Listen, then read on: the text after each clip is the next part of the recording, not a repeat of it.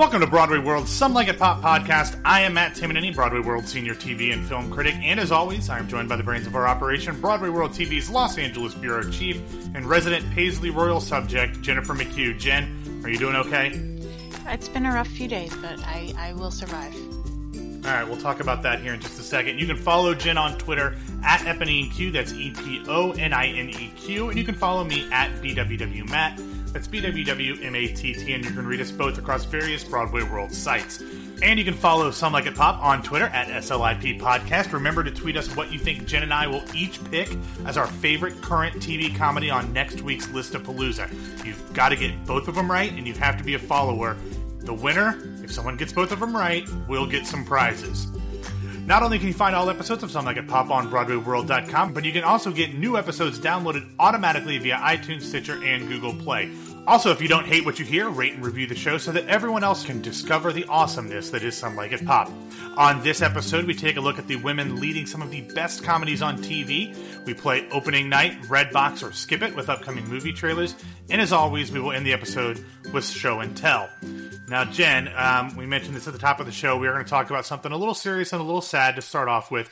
You are a huge fan of Prince, and last week we lost him at the age of 57. He's one of the most unique, gifted performers of this or any generation. He died at his Paisley Park estate in Minnesota at just the age of 57. It seems kind of crazy. I know when the news broke, you sent me a G-chat, and there was some profanity and some shocked messages in there. So why don't you tell everybody a little bit about your feelings and thoughts on Prince? Well, Purple Rain, to date myself, was my first album that my dad bought me, and he had heard that there was profanity on it, so I promised him I would never listen to the song Darling Nikki, which quickly became my favorite song.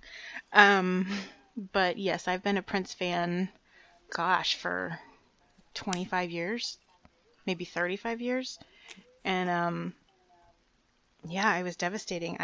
Nobody expected it. He's a very well-known Jehovah's Witness, so he doesn't partake in drugs or alcohol or caffeine or anything like that. So to find out there was all these health issues and he was taking pain medication to the point of, it's all speculation at this point, but if he had a recent hip surgery, and recovering from a hip surgery is painful enough walking to your car. So if you can imagine being up on stage doing what he does with that amount of pain, it certainly makes a little bit of sense. But yeah, it was a huge loss. He crossed all genres and, in my opinion, gave the greatest halftime show of a Super Bowl ever.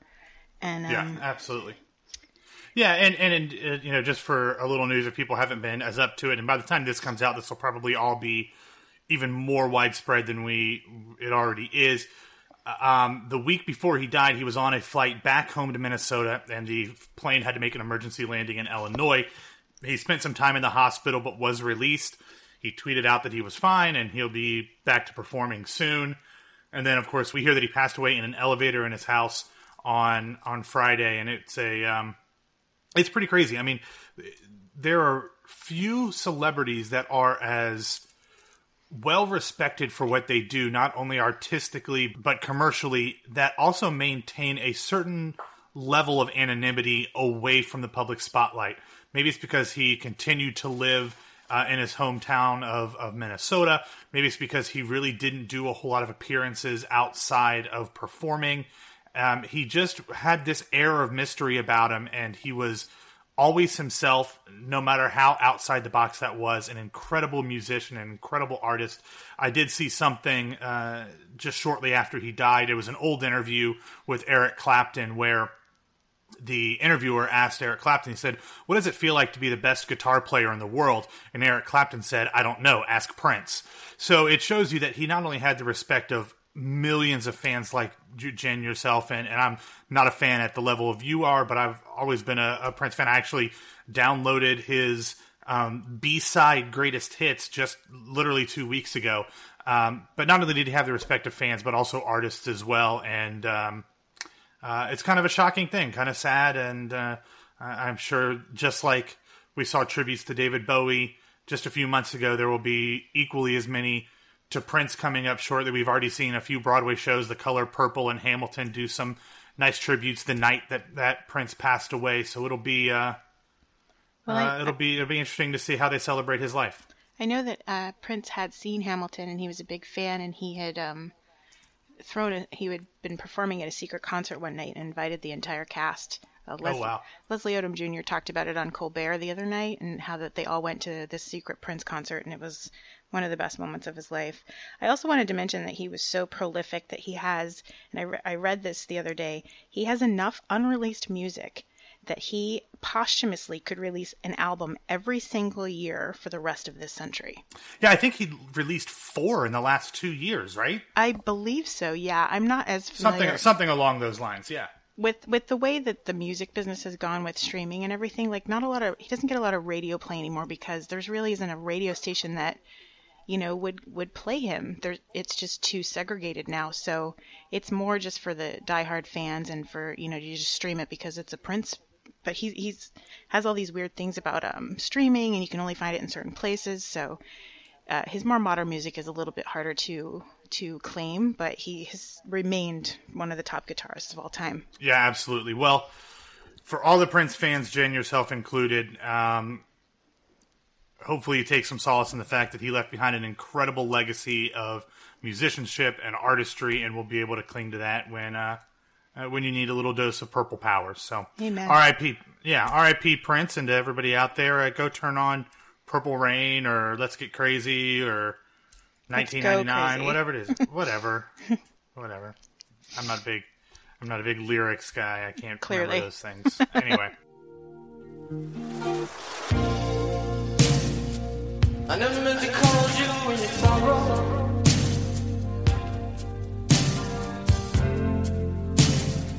I never meant to call you in your pain.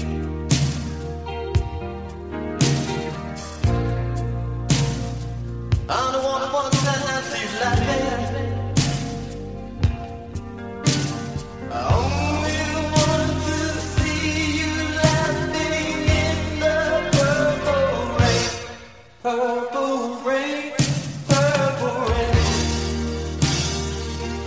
All right, Jen, going from something sad to something that is, pretty exciting as well as pretty damn hilarious. For most of the history of television, the medium has been dominated by men, both in front of and behind the camera. And while there is still a long way to go to level that particular playing field, there are a number of shows, especially comedies, in the news lately that star and are run by women. And it's really pretty exciting. Jen, you are a woman. I am. And you love TV. I do.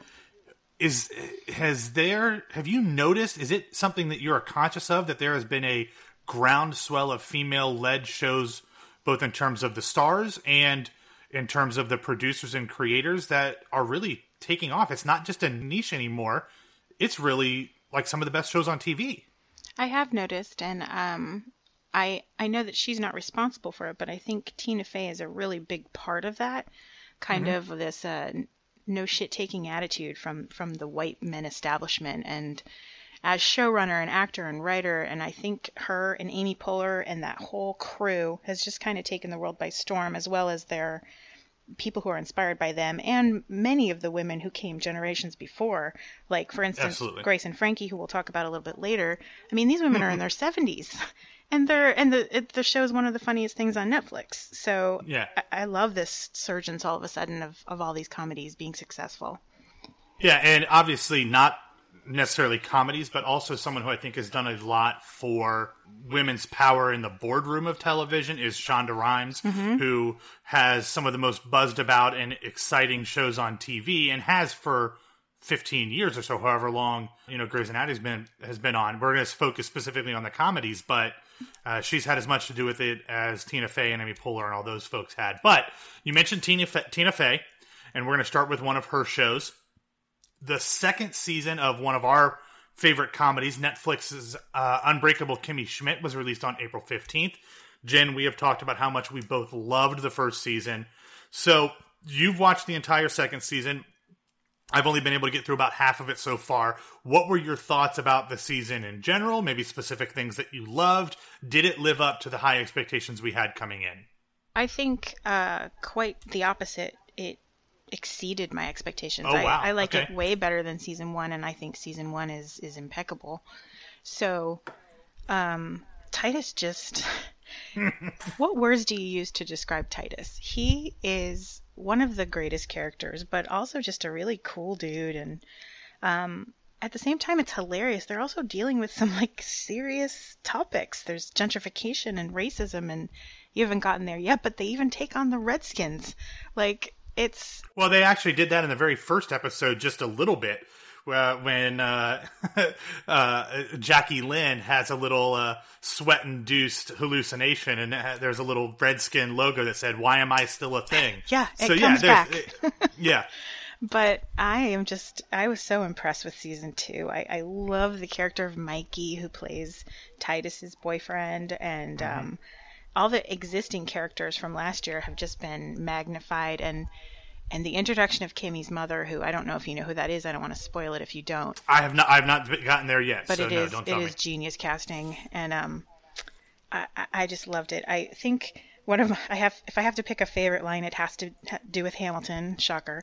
But Titus auditions for Hamilton and doesn't get cast, and he says, "They're just prejudiced because I can't rap or walk quickly in a circle." And that made me laugh really hard. Well, we'll be talking about Hamilton coming up in a special episode that'll come out maybe before this one, maybe after it. We haven't decided yet. But anyway, we'll come back to that. So, yeah, from what I've seen so far, what's great about what Tina Fey and her co-creator Robert Carlock are doing is that they're creating these characters that are both really bizarre, but also, I don't want to say heartbreaking, but they're relatable. They're familiar in their eccentricities. Whether it's Carol Kane as Lillian, she's just hilarious, but she's also got a lot of those things that you might see in somebody who smoked a little bit too much peyote in the 60s. And what I really love is some of the bizarre guest spots I've seen in the first few episodes, from Fred Armisen just being a completely insane ukulele player, and Anna Camp being Jacqueline's kind of rival. There's these weird characters, but you're like, okay, I know who that is. I get it. They're so well written that I really enjoy them. And then the goofy, off-the-wall humor, where we talked before about how could NBC pass on this show because it's so good, but then we thought, you know what, this might not be a show that works on networks because of how weird the humor is. The goofy stuff from, like, the Teenage Mutant Ninja Turtles Truck Lorry poster, the Tilda Swinton tailgate on Mikey's truck. It's just so bizarre, and it relates to a show that I've compared these two shows a little bit in the past with Angie Tribeca, where there's as much visual humor in this show as there is jokes. And you've really got to be on your toes to kind of watch this and get the most out of it. But so far from what I've seen from season 2, they are...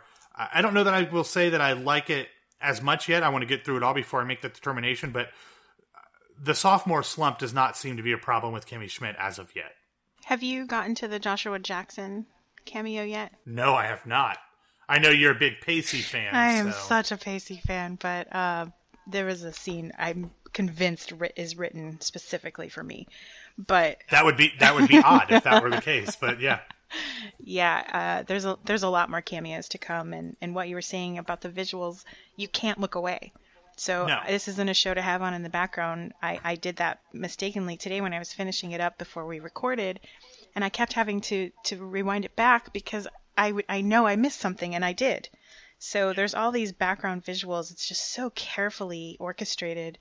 It's really impressive. They pay so close attention to detail, and even Tina Fey's role this season, I think she's one of my heroes. Yeah, and that's actually the exact reason why I have not finished it yet, is because it's not one that I want to watch while I'm working, which is when I watch almost everything, is because I'm always working.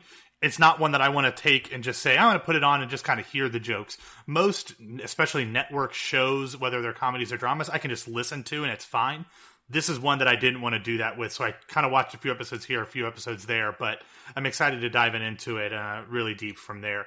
Another show that we love, directed and led by a woman, that returned last week, is Inside Amy Schumer, and there was a scene in this one that I thought might have been written specifically for you as well. Yeah. The episode combined everything that we love, political and social commentary, Amy making herself look like an idiot, and Lin-Manuel Miranda.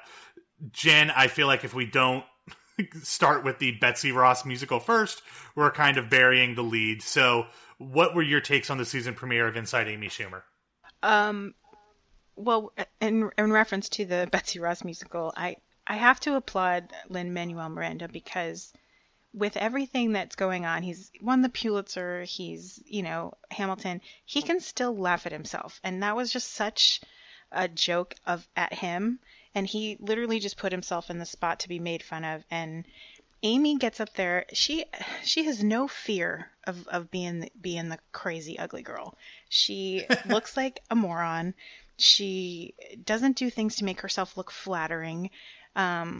The skit where she is at the gynecologist's office and oh god, yeah, we have to talk about that one the too. Congressman and the delegates come in. Oh my god, it's just so tongue in cheek, and I don't know if we've seen the likes of someone like her who just doesn't care in so many years, all the way to the end of the episode where she's literally interviewing the woman who waxes her.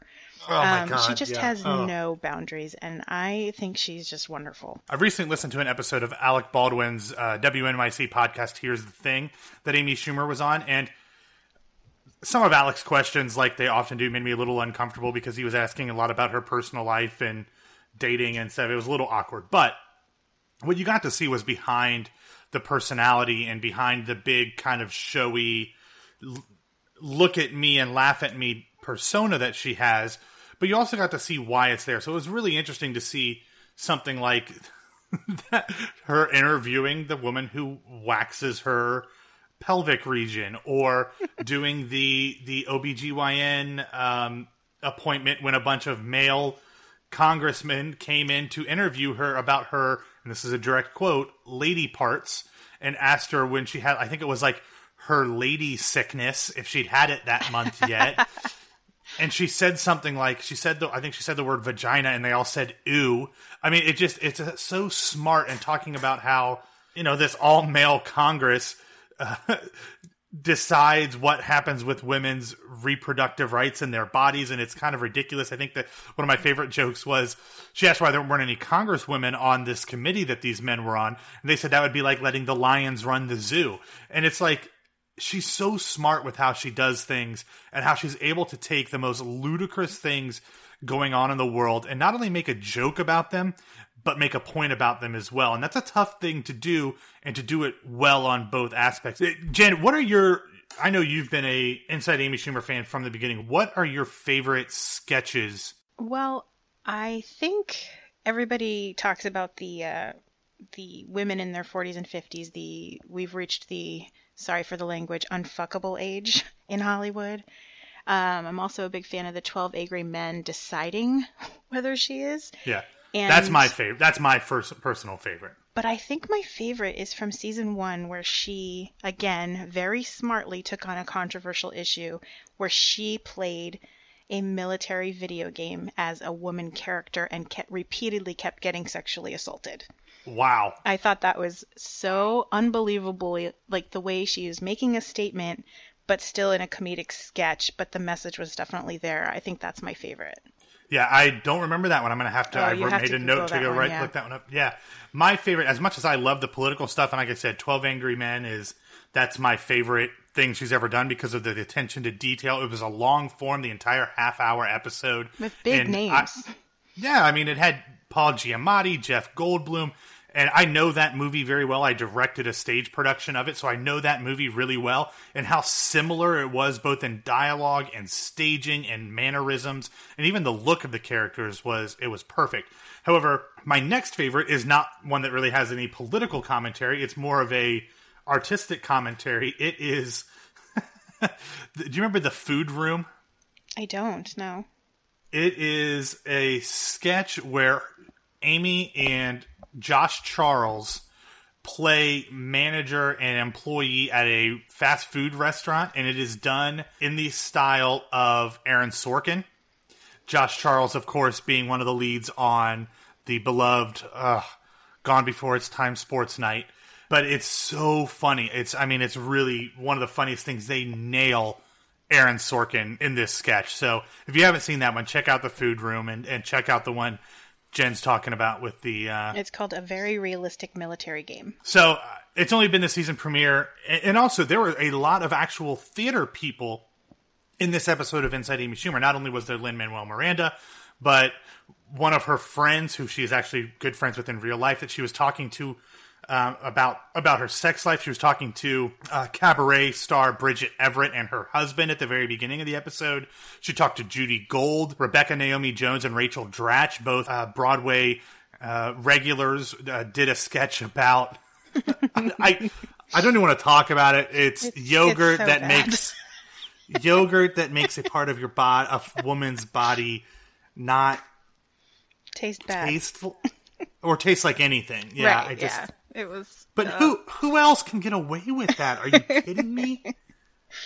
And you know me, I don't like being uncomfortable or to see awkward things. But speaking, this is a good transition. Jen, I know you don't watch this show regularly. You've only seen it, I think you said once. But a show that's becoming appointment TV for me is Full Frontal with Samantha Bee. At the beginning of this episode, this aired the Monday before the New York primaries, and Sam opened her episode with showing video of just the most blatant pandering from John Kasich. He's talking with a bunch of Orthodox Jews and talked about how much he loved Passover because it so reminded him of how Jesus was the Lamb of God. And it was just like, know your audience, man. It was so awkward. I had to fast forward through the clips of him doing it because it was so awkward. But Full Frontal with Sam Bee. If you don't know who Sam Bee is, she was on The Daily Show for a long time, along with her husband, Jason Jones, and they did some really great commentaries on that show. She now has her own weekly, I guess it's fairly similar to The Daily Show, just without an interview with a celebrity, where she does not necessarily sketches, but investigative pieces, and a lot of the same stuff she did on The Daily Show. And to me, it's up there with Last Week Tonight with John Oliver in terms of its political insight and humor. She's done some really great stuff. I know Jen will disagree with me, but it makes me a little annoyed that she didn't stick around a little longer, maybe get the Daily Show job, because I think this shows that she would have been fantastic in that role. But she's hilarious, and she is spot on. Her understanding of the ridiculousness of the political system in America is amazing. And she does great work. So if you aren't watching Full Frontal with Samantha Bee, you really need to, because it is unlike anything else that you're going to see on TV. Yeah, I've only seen the one episode, but I've always adored her, so I do need to check it out more. Yeah, it's a good one. I know, Jen, you still stick with the Daily Show. I've gotten off watching the Daily Show. This is only once a week, so it's not like it's a replacement, but it is definitely worth the time once a week. All right, moving on to a female-led on-screen and off-screen show that ended its first season this past week. That is a show that we've already discussed ad nauseum. That is Crazy Ex-Girlfriend.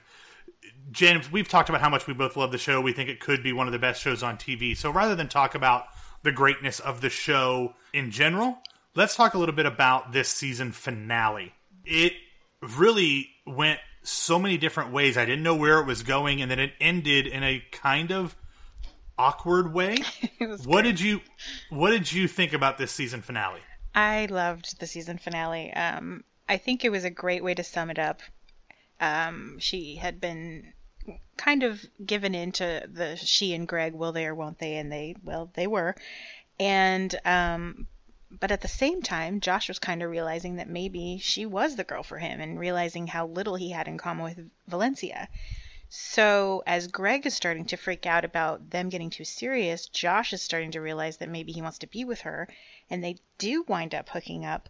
And in that moment, she confesses that everyone was right, and she did move there for him, and she did stalk him, and he's like, wait, what? And that's how it ends. And I thought it was so bold, because it so easily could have gone in 1,000 different directions, like you were saying, but she's kind of right back where she started from. You know, it made the full circle of, yeah, oh, by the way, I was kind of crazy and I did follow you here. But obviously it was the right decision because now you love me and everything's great. And his look at the camera was just like, wait, what? Yeah, it was very much full circle, if not full circle, almost to the fact where she's actually in a far worse position now than she was because she just slept.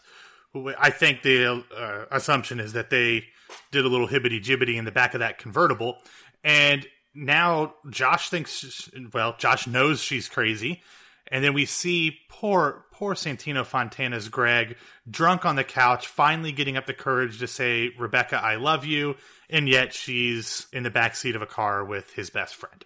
So, not to name drop, but I did have the opportunity to interview Rachel Bloom last week. She talked about this was where they knew they wanted the first season to end from the very beginning. I talked to her before the finale, but she knew that the episode was not going to sit well with everybody since so many people had been shipping Rebecca with either Greg or Josh, and pretty much no one was going to be happy, but this is where they wanted to end it.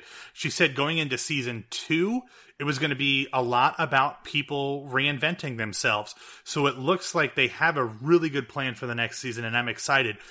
I do want to mention the first musical number of that episode was another fantastic musical homage with Donalyn Champlin's Paula character singing effectively Paula's Turn, a take on the great Rose's Turn from Gypsy. Donalyn Champlin, as much as the show has been talked about with being a breakout for Rachel Bloom, she's a Broadway regular. She played Adolfo Pirelli in the last revival of Sweeney Todd on Broadway. She's fantastic, but she's turned out on this show to be, honestly, one of the most interesting characters because she turns out at the end of the season to be even more crazy than Rebecca is. Yeah, she's great. I mean, she's hilarious. And I talked with Rachel Bloom. She talked about how Donalyn has just this natural confidence and sensuality that this character really has bubbling underneath that makes her really interesting. You know, I think the season finale was a great way to sum it up. And then you throw in, I don't know, just some random person to sing a princess song at the end. Yeah, and hi. it's Lea Salonga, and she's singing what amounts to a princess song from a Disney movie. She is a Disney princess. So I mean, genius. it was crazy. I mean, it was so well done. And this is one of those shows where, yes, there are some laughs here and there. And this is why on our next list of Palooza, we didn't really categorize this as a comedy. We aren't really categorizing it as a drama. You know, there are some funny moments, but I think the humor is as much in its construction as anything else. The attention to detail and the little asides and humor that is built into the storytelling is what makes this show really entertaining. And that's unlike what you see on most shows. Not to mention the supporting cast. I mean, I always pledge my undying love for Daryl Whitefeather, who, as you were kind of saying, in the first few episodes, he was kind of really quirky and weird. And now he's like the conscience almost of the show. And he's really stable and he's in this new relationship, which is adorable. And with a guy who we only know as White Josh. It's so funny. But also the predicament of Josh really interests me too, because he's a little bit at a crossroads with finally realizing that he and Valencia aren't for each other, and Rebecca might be the one, and then discovering she's like legit crazy. So where does he go from here? Because his life seems to always be defined by who he's dating. So I think that is a very intriguing way to take off with Josh's character for next season too. Yeah, and it plays in well to what Rachel said about the next season being about people reinventing themselves. And what you said about Will Gardner's Daryl Whitefeather, Rachel also said in the interview that they didn't realize this at first. This was not how they set out. But as they started writing the season, she realized that the two characters that are most alike are Rebecca and Daryl. And the fact that they both have this unbridled optimism underneath everything they do. They might be awkward, they might be a little crazy, but they both have this optimistic view of the world where they think that everything can work out despite every other logical piece of information that they have. So it's cool that they've had this opportunity to kind of develop these characters that if the show had been a half an hour on Showtime, they probably wouldn't have had the opportunity to do that. All right, you mentioned Netflix's Grace and Frankie earlier. Jen, this is one that is on my list of things to see, and I want to see it. I just haven't gotten around to watching it. Grace and Frankie doesn't really have any stars in it, right? No, it's all no names, 20-something CW people. You wouldn't. Yeah, Yeah, just people with good cheekbones. correct. And in reality, it is four of probably the biggest names in television and film history, all in their 70s, and it is hilarious. I really hope you watch this. Martin Sheen, Sam Waterston, Jane Fonda, and Lily Tomlin. You know, if you want some pedigree, you really don't have to go any further. All right, so lay out the elevator pitch for what this show is about. Well, basically, it's these couples in their 70s, and the two husbands have fallen in love with each other. They've been in love with each other for years, and they have decided that now the children are grown, they're in their golden years, they want to be together. So the pilot begins with them telling their wives, Grace and Frankie, Grace is Jane Fonda, Frankie's Lily Tomlin, that they have decided to leave them and be together. Now, Grace and Frankie have never really been friends. They're just kind of, you know, you're in that situation where your husbands are Right. friends, so you know each other, but they're not friends. The two couples own a beach house. They don't want to sell it to the other, so Grace and Frankie wind up taking that and living together. And that's basically the premise of the season one. They have grown children who have all grown up together because, you know, they've been together for so many years. One of their daughters and one of their sons used to have a thing, and so there's a little tension there. And the kids, you know, they're not no names. It's Brooklyn Decker is the one daughter.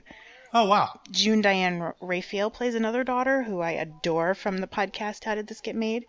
And the sons are Ethan Embry, who was a big star in the 90s, and then another adopted son named Bud, who I've never seen before, but he's great too. So they have the 4 kids and then some grandkids. But it's really just, season 1 is about everybody navigating this new part of their lives and making it work. And like we said, with that pedigree, I mean, you're seeing some serious issues with, you know, aging and being single in your late 70s. And there's some funny moments when they try Tinder and in this new world. And it's really, really, really well written. And of course, you know, well acted. Yeah. Yeah. When does the second season kick off on Netflix? May 6th. It's a Friday. They always dump everything on Fridays. Yeah, give people a weekend to watch. Yeah. All right, cool. This is on my list. I will definitely get to this one soon. But how can you not with that cast and such a funny premise? So good. Yeah. All right. There was one other show we were going to talk about that is a female-driven show. It's not necessarily a comedy, but it's stars is the Girlfriend Experience. What happened was I wrote down a list of things I needed to watch before we recorded, and I wrote down Girlfriend EX, and I think I had a dyslexic moment and just thought that was Crazy Ex-Girlfriend. So I didn't watch it, but Jen, you did, and I think you have a little synopsis for what you thought, right?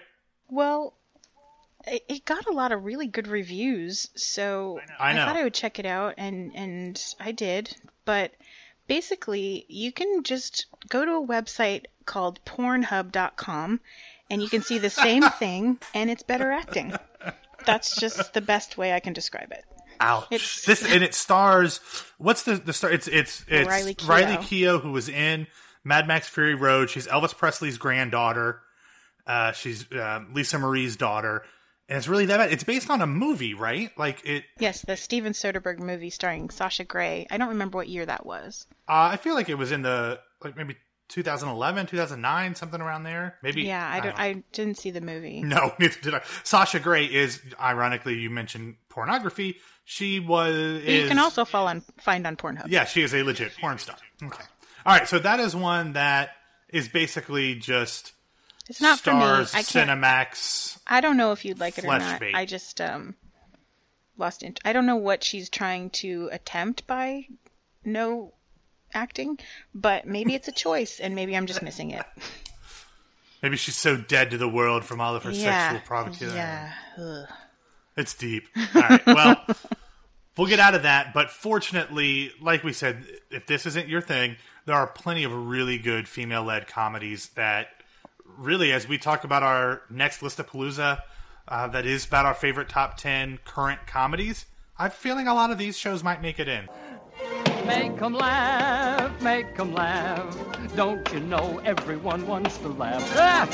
My dad said be an actor, my son, but be a comical one, they'll be sad. Okay, Jen, we've been talking about TV a lot since the Oscars, basically because there hasn't been a ton of great movies released since then. But today we're going to talk about a handful of movies coming out in the next few months and kind of talking about their trailers and if we're excited about them or not.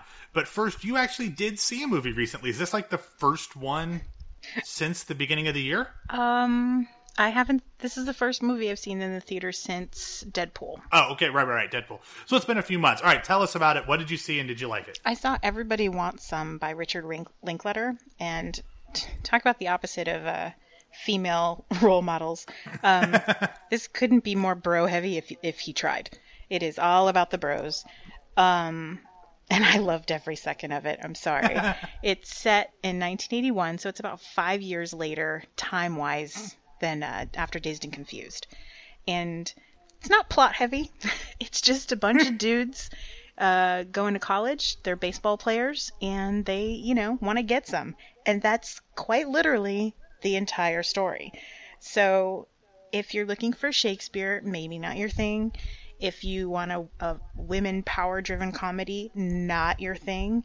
But it's brainless, it's silly, and it's fun. Just looking at college life before cell phones and before, the internet and how you just had to go about, trying to meet people. And I really, really enjoyed it. The thing that I found interesting was the lead is a former Glee star. He's also married to Supergirl star Melissa Benoist. Right. I can't remember his name right now. Jenner. Yes. He's great, and the lead girl in it is the daughter of Leah Thompson. Really? So it was a nice little throwback to the 80s in there, and she was great. So it's brainless. It's just something to sit back and laugh at if you need something like that. We're heading into the blockbuster season, so this was just a nice little thing to see on a Saturday afternoon in Seattle. Yeah, and it got really good reviews. It got really good reviews from everybody. I'm not usually a Linklater fan. I did not enjoy Boyhood all that much. But obviously this is much different from something like that. It is. It's more Dazed and Confused-esque. I don't know if that's a movie. That, to me, sums up college because we watched it like every day. But it's very along those lines. Fair enough.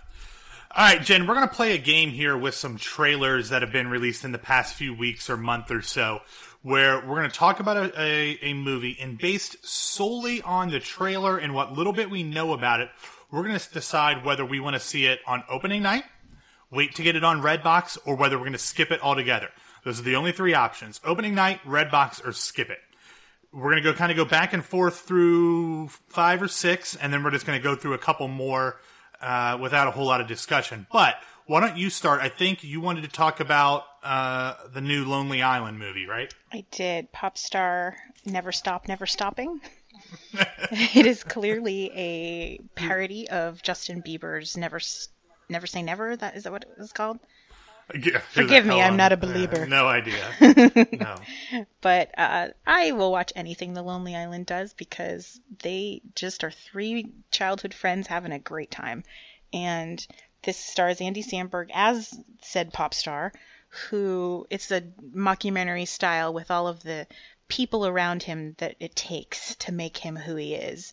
And there's a whole montage of people who he surrounds himself with, and it goes really fast. I did see one that was Unicorn Wrangler, who's played by Pink or something like that. It's just silly. Again, I love the silly comedies, and these guys do it so well. I'm super excited, so I will be in the theater watching this one. Yeah, it was hilarious. The people that are in it, you've got Adam Levine's hologram. Adam Levine's hologram humping himself. Yeah. You've also got Sarah Silverman. You've got Joan Cusack. You've got who plays his roadie? It was Bill Hader. Yeah, Bill Hader is in there. I mean, just a great group of people. And it actually, his story reminded me a little bit of Mark Wahlberg, being a guy who kind of starts out as a rapper in a group and then becomes a pop. Yeah, so it reminded me a little bit of that. But yeah, definitely, this is one that I would go see opening night without a doubt. Yeah, I like going to the theaters for comedies like this too. It's just fun to laugh. Well, and it's also nice, like you said, with comedies, to do it with other people around you. It's one thing to sit at home and watch like we do with our TV and laugh, but to be able to see a really funny movie with laugh-out-loud moments with a couple hundred people really changes the level of enjoyment for me. Another comedy that I'm excited about is Mike and Dave Need Wedding Dates. And this stars Zac Efron and Adam Devine from Workaholics and the Pitch Perfect movies. And it also co-stars real life good friends. I would never say that other people are BFFs if they haven't said it themselves, but real life, really good friends. The unbelievably perfect Anna Kendrick and Aubrey Plaza. And basically, Zac Efron and Adam Devine's characters are brothers. They're kind of screw-ups. They don't really care about dating, but they are told they have to bring wedding dates to their sister's wedding. And so they put an ad online, or they go on the Wendy Williams show talking about needing dates, and they end up with Anna Kendrick and Aubrey Plaza. There is no doubt that this one's an opening night one for me, simply on the fact that Anna Kendrick is in it. But what really interests me about this trailer is that it really turns the cliche of a lot of the movies we've seen recently on its head. We've seen so many like man-child comedies over the past decade, from Judd Apatow and Seth Rogen and Jason Segel, where the guy is in like a bit of Arrested Development. He's just a schlub who can't get his life in order. And in this movie, it seems like that's actually the girl's role. And it just looks hilarious. Anna Kendrick and Aubrey Plaza are so funny together. And this is one that looks to be pretty good. It's hard for me to admit that a Zac Efron movie looks good, but I'm excited about it. Yeah, I will definitely go opening night. I conversely will always enjoy Zac Efron movies, no matter how bad the script is. But even if it's on mute. Absolutely. I adore Anna Kendrick, as you do, and Aubrey Plaza, and of course Adam Devine. But also, I saw a little Veep person in there who's playing. What are their names? You're talking about Stephen Root? No, I am talking. Oh, two Veep people. Good call.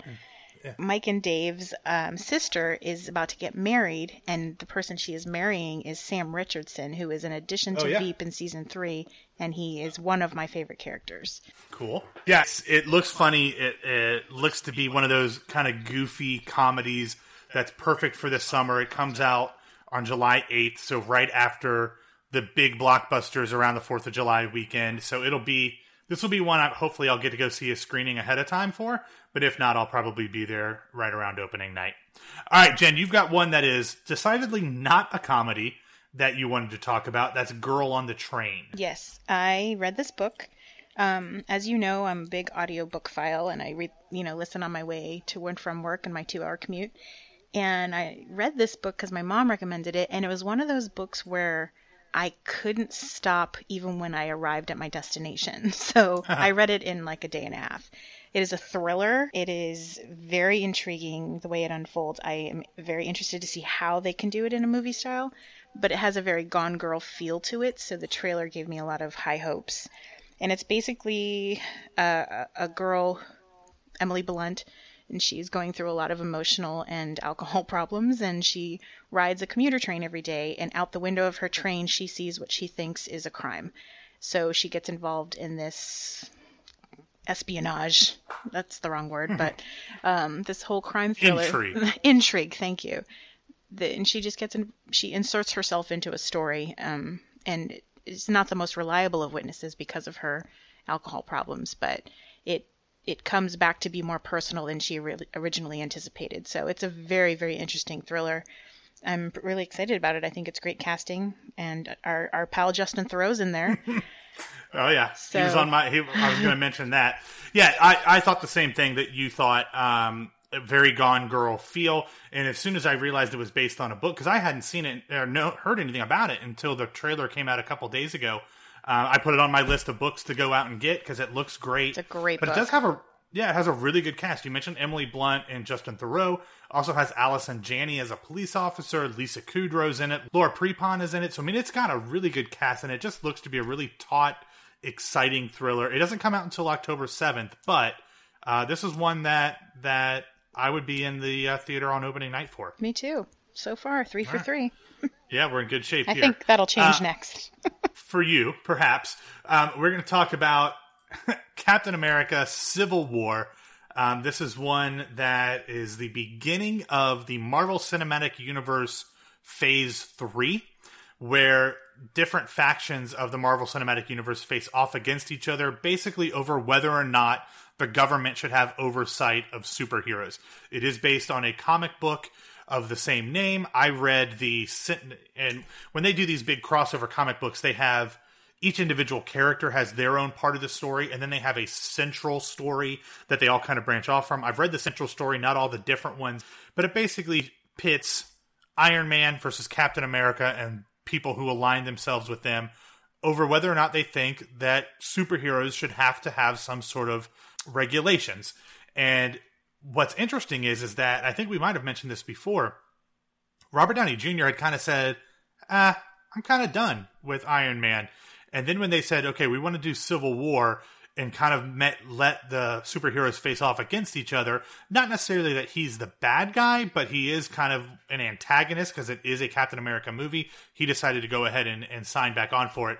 And it really expands. Everybody we've basically seen in the Avengers world other than the Guardians of the Galaxy shows up in this. And they bring in more characters, including Black Panther. And for the first time ever in the Marvel Cinematic Universe, they are able to make a deal with Sony to have Spider-Man appear.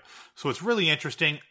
Unfortunately, I was hoping I would be able to say none of the above on opening night, Redbox, or skip it because I was going to go to the screening. Unfortunately, the screening here in Orlando is the same night that Beautiful the Carole King musical has its opening night. And since I write for Broadway World, I'm kind of obliged to go see that one first. So this is one I obviously will be seeing opening night, probably with my brother. And totes excited for this one. Well, then I'm going to make you jelly because I'm going to say none of the above because I'm going to the cruise screening, Friends at Marvel. Son of a motherless goat. So I will see it the week before you will, and that makes me happy because it just will annoy you. But I'm a little superhero movied out, but of the Marvel movies, Captain America Winter Soldier was in my top 3. So I am very excited about it. And I will see it next weekend. Yeah, and Winter Soldier, Bucky does appear in this one as well. And it's basically got everybody. Captain America, Iron Man, Black Widow, the Winter Soldier, Falcon, War Machine, Vision, Ant-Man, Scarlet Witch. Everybody's in there. So I'm excited to see this and to see how Phase 3 of the Marvel Cinematic Universe unfolds all the way up until 2019. Okay, the next one is one where we're probably going to disagree again. It's another one that expands on a very particular cinematic universe. And Jen, that is Fantastic Beasts and Where to Find Them. Woo! All right, tell us what that is. Well, I'm admittedly more of a Harry Potter person than you are. I am not a Harry Potter person at all, so yes. So then I'm correct. Yes. This is basically expanding on something from the Harry Potter universe. In Harry Potter at Hogwarts, one of their textbooks was written by this man named Newt Scamander. And this is his story. And it's played by Eddie Redmayne, who plays Scamander, is going to a convention in the United States on Fantastic Beasts. And his briefcase contains a number of dangerous creatures, and the creatures escape. So basically the movie is about wrangling these creatures. I know Matt's thinking, oh, I couldn't want to see this movie less. But Jen, however, will be in the theater. Maybe not opening weekend because, it's technically a children's movie and I don't want to be around children because I hate them. But I will see it in the theater. I'm not saying opening weekend. Yeah, so again, you're just completely disregarding the rules of the game, A. B, you read YA novels, I do. You love Harry Potter, yet you hate being around children. Yes. There's some sort of psychological Freudian disconnect here going on, but yeah, let's not tug at that string. Okay, all right. I know nothing about Harry Potter other than what you pick up from general osmosis of popular culture. Never read the books, never seen the movies. Not that I have anything against them. It's just one of those things like we've talked about many times with TV shows.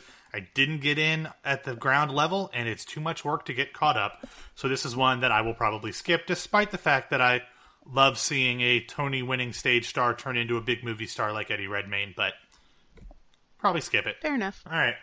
Going back to the superhero well, as is often my wont, the DC Warner Brothers movie Suicide Squad is set to be released in August of this year. Hopefully this is one that I will see a pre-release screening for, because if not, this is one I might wait to Redbox. Really? The trailers have been great. They set them to these classic rock songs. First one was to Bohemian Rhapsody. The next one was to Barroom Blitz.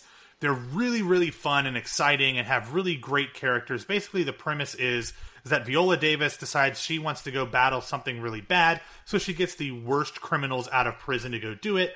That way, if they fail, who the hell cares? They'll be dead. And that's the Suicide Squad. There you go. But the trailers are good. They look kind of funny. But the last DC Warner Brothers movie was pretty damn awful. And the reports are that Suicide Squad had to go back for reshoots after the critical drubbing that Batman v Superman took. One of the things that I know I said after seeing the movie, and a lot of other critics said, was that there was zero humor in that movie. The trailers for Suicide Squad appear to be maybe not humorous, but at least have a lighthearted comedic tone to them at times. Apparently, all of those moments were in the trailers, so they went back to add more of it into the movie itself. When you're doing reshoots that late to change the tone of a movie, that's not a good sign. So, if I get a pre-release screening invite, I will go. If not, I will probably at least wait for critics and friends that I trust to see it before I spend any money on it. If not, I'll wait to spend $2 on a Blu-ray from Redbox. Yeah, DC really hasn't nailed this formula yet. I think Marvel has just set the bar so high, and in a world where Guardians exists, I don't see the appeal of this. The cast is really intriguing. I love Jared Leto. I love Margot Robbie. But I'm wondering if the trailer is the best part of it, which has been the trend with DC movies. So I will have to agree with you. I'm going to wait on the words of my trusted comic book nerd friends, and I do have a lot of them, before I will go out and spend money on it. Yeah, it does have a really good cast. You mentioned Jared Leto, Margot Robbie. I said Viola Davis. You've also got Will Smith. You've got Adewale Akintoye. But how do you say? Do you know who I'm talking about? Is he from Lost? Was he Mr. No, he is from. Yeah, he was Mr. Echo. Yeah. On Lost. So he's one of the guys in it. And you know, it's got a great cast, and it should be fun.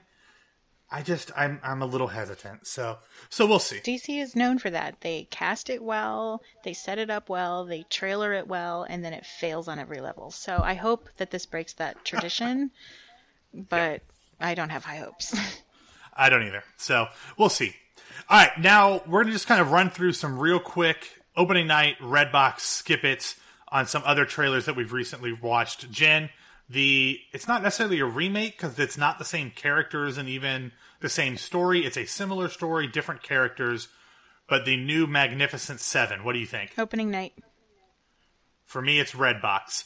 We've got The Founder, which is Michael Keaton. He plays Ray Kroc, the quote-unquote founder of McDonald's. I'm going to say opening night. Redbox. Okay. Despite the fact that they've already kind of transitioned this franchise into a different direction with Jeremy Renner, Matt Damon is back in the new movie Jason Bourne. I am saying Redbox. Opening night. Damn, we are good at disagreeing.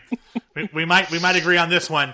I don't know. It's another. We talk about cinematic universes, an expansion of the Star Wars cinematic universe. Rogue One. Jen, what do you say? Night before opening night. You were going at lining up at 7 o'clock, aren't you? Yes, sir. Okay, opening night for me, unless I can see it beforehand.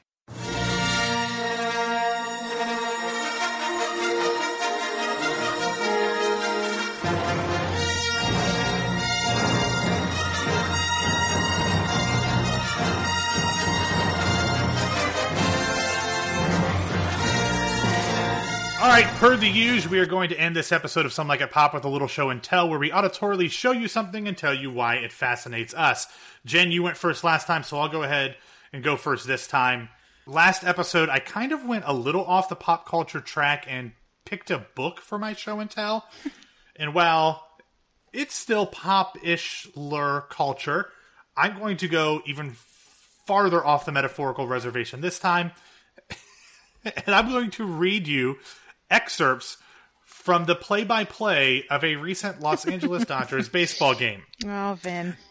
Yeah, Jen, as an Angelino, I'm sure, as you mentioned, that you know that the Dodgers have the greatest living baseball announcer calling their games, and that is Vin Scully. At 88 years old, Scully has been calling Dodgers games since 1950. Literally, my mom was born at the end of his 11th season calling Dodgers games. Think about that. This season, he has decided to only call home games, but he is no less spectacular. Jen, as you know, as a huge baseball fan, calling baseball games, especially on radio, is about telling stories while also keeping the listeners updated as to what's going on in the game. And no one, not even the Hall of Famer Marty Brennaman, whom I grew up listening to call Reds games, does it like Scully. This is from... The first time I read this, I had an absolute laughing conniption fit. So if I start giggling uncontrollably, I apologize. But this is from a recent Dodgers game just last week. That brings up Hunter Pence. Pence, the cleanup hitter, follows Posey, Panic, and Pagan in the Giants' order. Fastball over for a strike. The Giants' 4 Ps at the top of the order have combined for 6 home runs this season. Sometimes 4 Ps are good. Other times they are not. The 0-1 bounces and it's 1-1. One sign of bladder infection in elderly men, some might say I'm an elderly man, but I disagree, is taking up to 4 Ps in immediate succession and never feeling empty. Ball 2. That's why it's important to see a urologist regularly. This half inning is brought to you by Carl's Jr. Try the new Midnight Moonshine Burger with applewood smoked bacon, garlic pepper, and a moonshine glaze now at Carl's Jr. Back to my bladder. Ball 1 on the corner, and it's 2-2. Regular checkups allow me to feel comfortable calling games because I can't afford to take a second, third, or even fourth P while in the booth. The Giants have 4 Ps, but my ideal lineup has no Ps. Breaking ball got Pence looking, and that will do it for the 4th P. Who gets away with that? There's also one, I'm going to read, I wasn't planning on doing this, but I have to read you another one. This one plays in very nicely with a recent quasi-holiday that certain people celebrate for medicinal purposes over in Jen's neck of the woods. Here's Eric Chavez to lead off the 5th. He's 0 for 1, which leaves his slugging percentage at a shade above .520 on .420, a date that has become something of a holiday for a certain segment of the population. .520 is a high slugging percentage, and a high number is somewhat fitting on .420. Fastball over at the knees, and it's 0-1. On .420, marijuana enthusiasts celebrate their love for the narcotic that is illegal in most places, but is becoming legal in others. Unlike baseball, marijuana is illegal for recreational purposes in California, but legal if taken medicinally. Fouled off, and it's 0-2. Here are some .420 facts for the population that is blazing up today. Ty Cobb in 1911 and George Sisler in 1922 hit .420 to win batting titles. Sweet Lou Whitaker finished his career with 420 doubles. Chavez asked for time and steps out. Pitcher Steve Traxel appeared in 420 games. Lloyd Brown, who pitched in the 20s and 30s, had a career ERA of exactly .420. Chavez lays off, ball 1 outside. Finally, Ted Lewis was a hurler for the Boston Beaneaters in the 1890s and 1900s and issued 420 walks over his time with that team. And on a day like today, everyone can appreciate someone so willing to offer a free pass. Beckett smokes a fastball past Chavez for strike 3, and Dodger fans can finally exhale. This guy is 88 years old, and he is weaving in subtle innuendo talking about toking up. Vin Scully is a legend. Vin Scully is a genius, and whenever he decides to finally hang it up, baseball will be lesser of a game for it, and good for you, Vin. And I'm jealous of you, Jen, who you can turn on the local radio station and listen to Vin anytime you want. He is a local hero, obviously, and this is his last year, and so people have been rallying around his legend, and they have just renamed the street outside the stadium Vin Scully Boulevard. He is a genius, and in my personal opinion, the only thing good about the Dodgers. Not even a Dodger dog? Nope. Okay. Well, I know he's only doing home games this year, and he says he's retiring, but the rumors of his retirement have been exaggerated many times in the past. So until someone else is calling games for the Dodgers next season, I won't believe it. He's amazing. Yeah. All right, Jen, what do you have for show and tell? Well, you could probably see this coming, but I wanted to say something about Prince. And so, even though I haven't been able to listen to his music yet because I'm still fragile, my brother sent me a clip of a 2004 Rock and Roll Hall of Fame performance where they were honoring George Harrison, who had recently passed. And the band on stage includes Tom Petty, Donnie Harrison, who's George's son, a dead ringer for him, Steve Winwood, and Jeff Lynne, and Prince. So they're singing While My Guitar Gently Weeps. And then at about 3 minutes in, Prince starts this solo. And one by one on the stage, you can see these other legends just watching him in awe as he destroys this solo. At one point, he turns around and faces them and leans back, and a stagehand holds him up as he plays, almost laying down. It is remarkable, and it just is a drop in the bucket of how wonderful he was as a guitarist.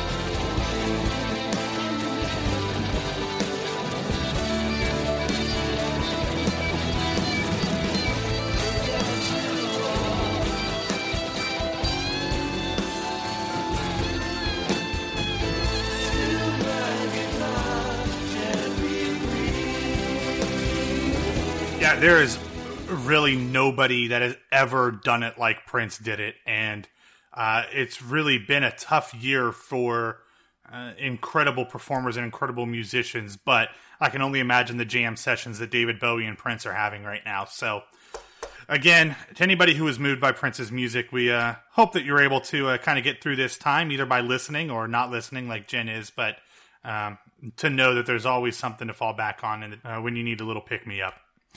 All right, Jen, on a very somber note, why don't you pick us up with maybe you should have gone first there. Sorry. But you got us on this somber note. Why don't you take us out for this episode? That's it for Some Like It Pop for now. I am Eponine Q on Twitter, and Matt is at BWWMatt. You can find both of us at SLIP Podcast. That's the Some Like It Pop Twitter handle. And both of us are Broadway World writers. We write about all of our current obsessions. And until next time, remember, when the elevator tries to break you down, go crazy and punch a higher floor. A world of never-ending happiness. You can always see the sun. Hang on, I gotta pee. And the Penguins won! Woo! Held that in. So when you call up that shrink in Beverly Hills, you know the one. Doctor, everything will be alright. And you can now follow both of us at Some Like It.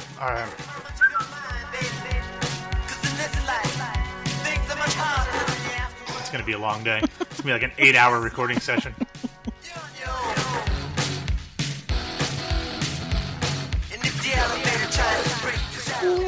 Oh my god.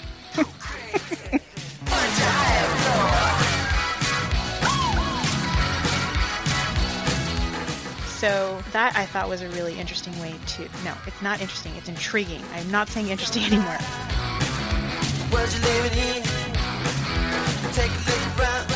Thanks for listening to this episode of Broadway World Some Like It Pop podcast. You can find all of our episodes on BroadwayWorld.com, and you can get new episodes on iTunes, Stitcher, and Google Play. So make sure to subscribe, download, and share the gift that is Some Like It Pop. Also, do our egos a favor and follow the show on Twitter at SLIP Podcast. We invite you to get in touch with Jen and me and let us know your thoughts on the shows, movies, and topics that we discuss every week. We'll be back on Friday with our Listapalooza Episode 6 on our favorite current TV comedies. And if you need more of me in your ear holes, check out Today on Broadway from Broadway Radio on iTunes, Stitcher, or BroadwayRadio.com. Thanks for listening, and until next time, we'll see you around the Broadway world.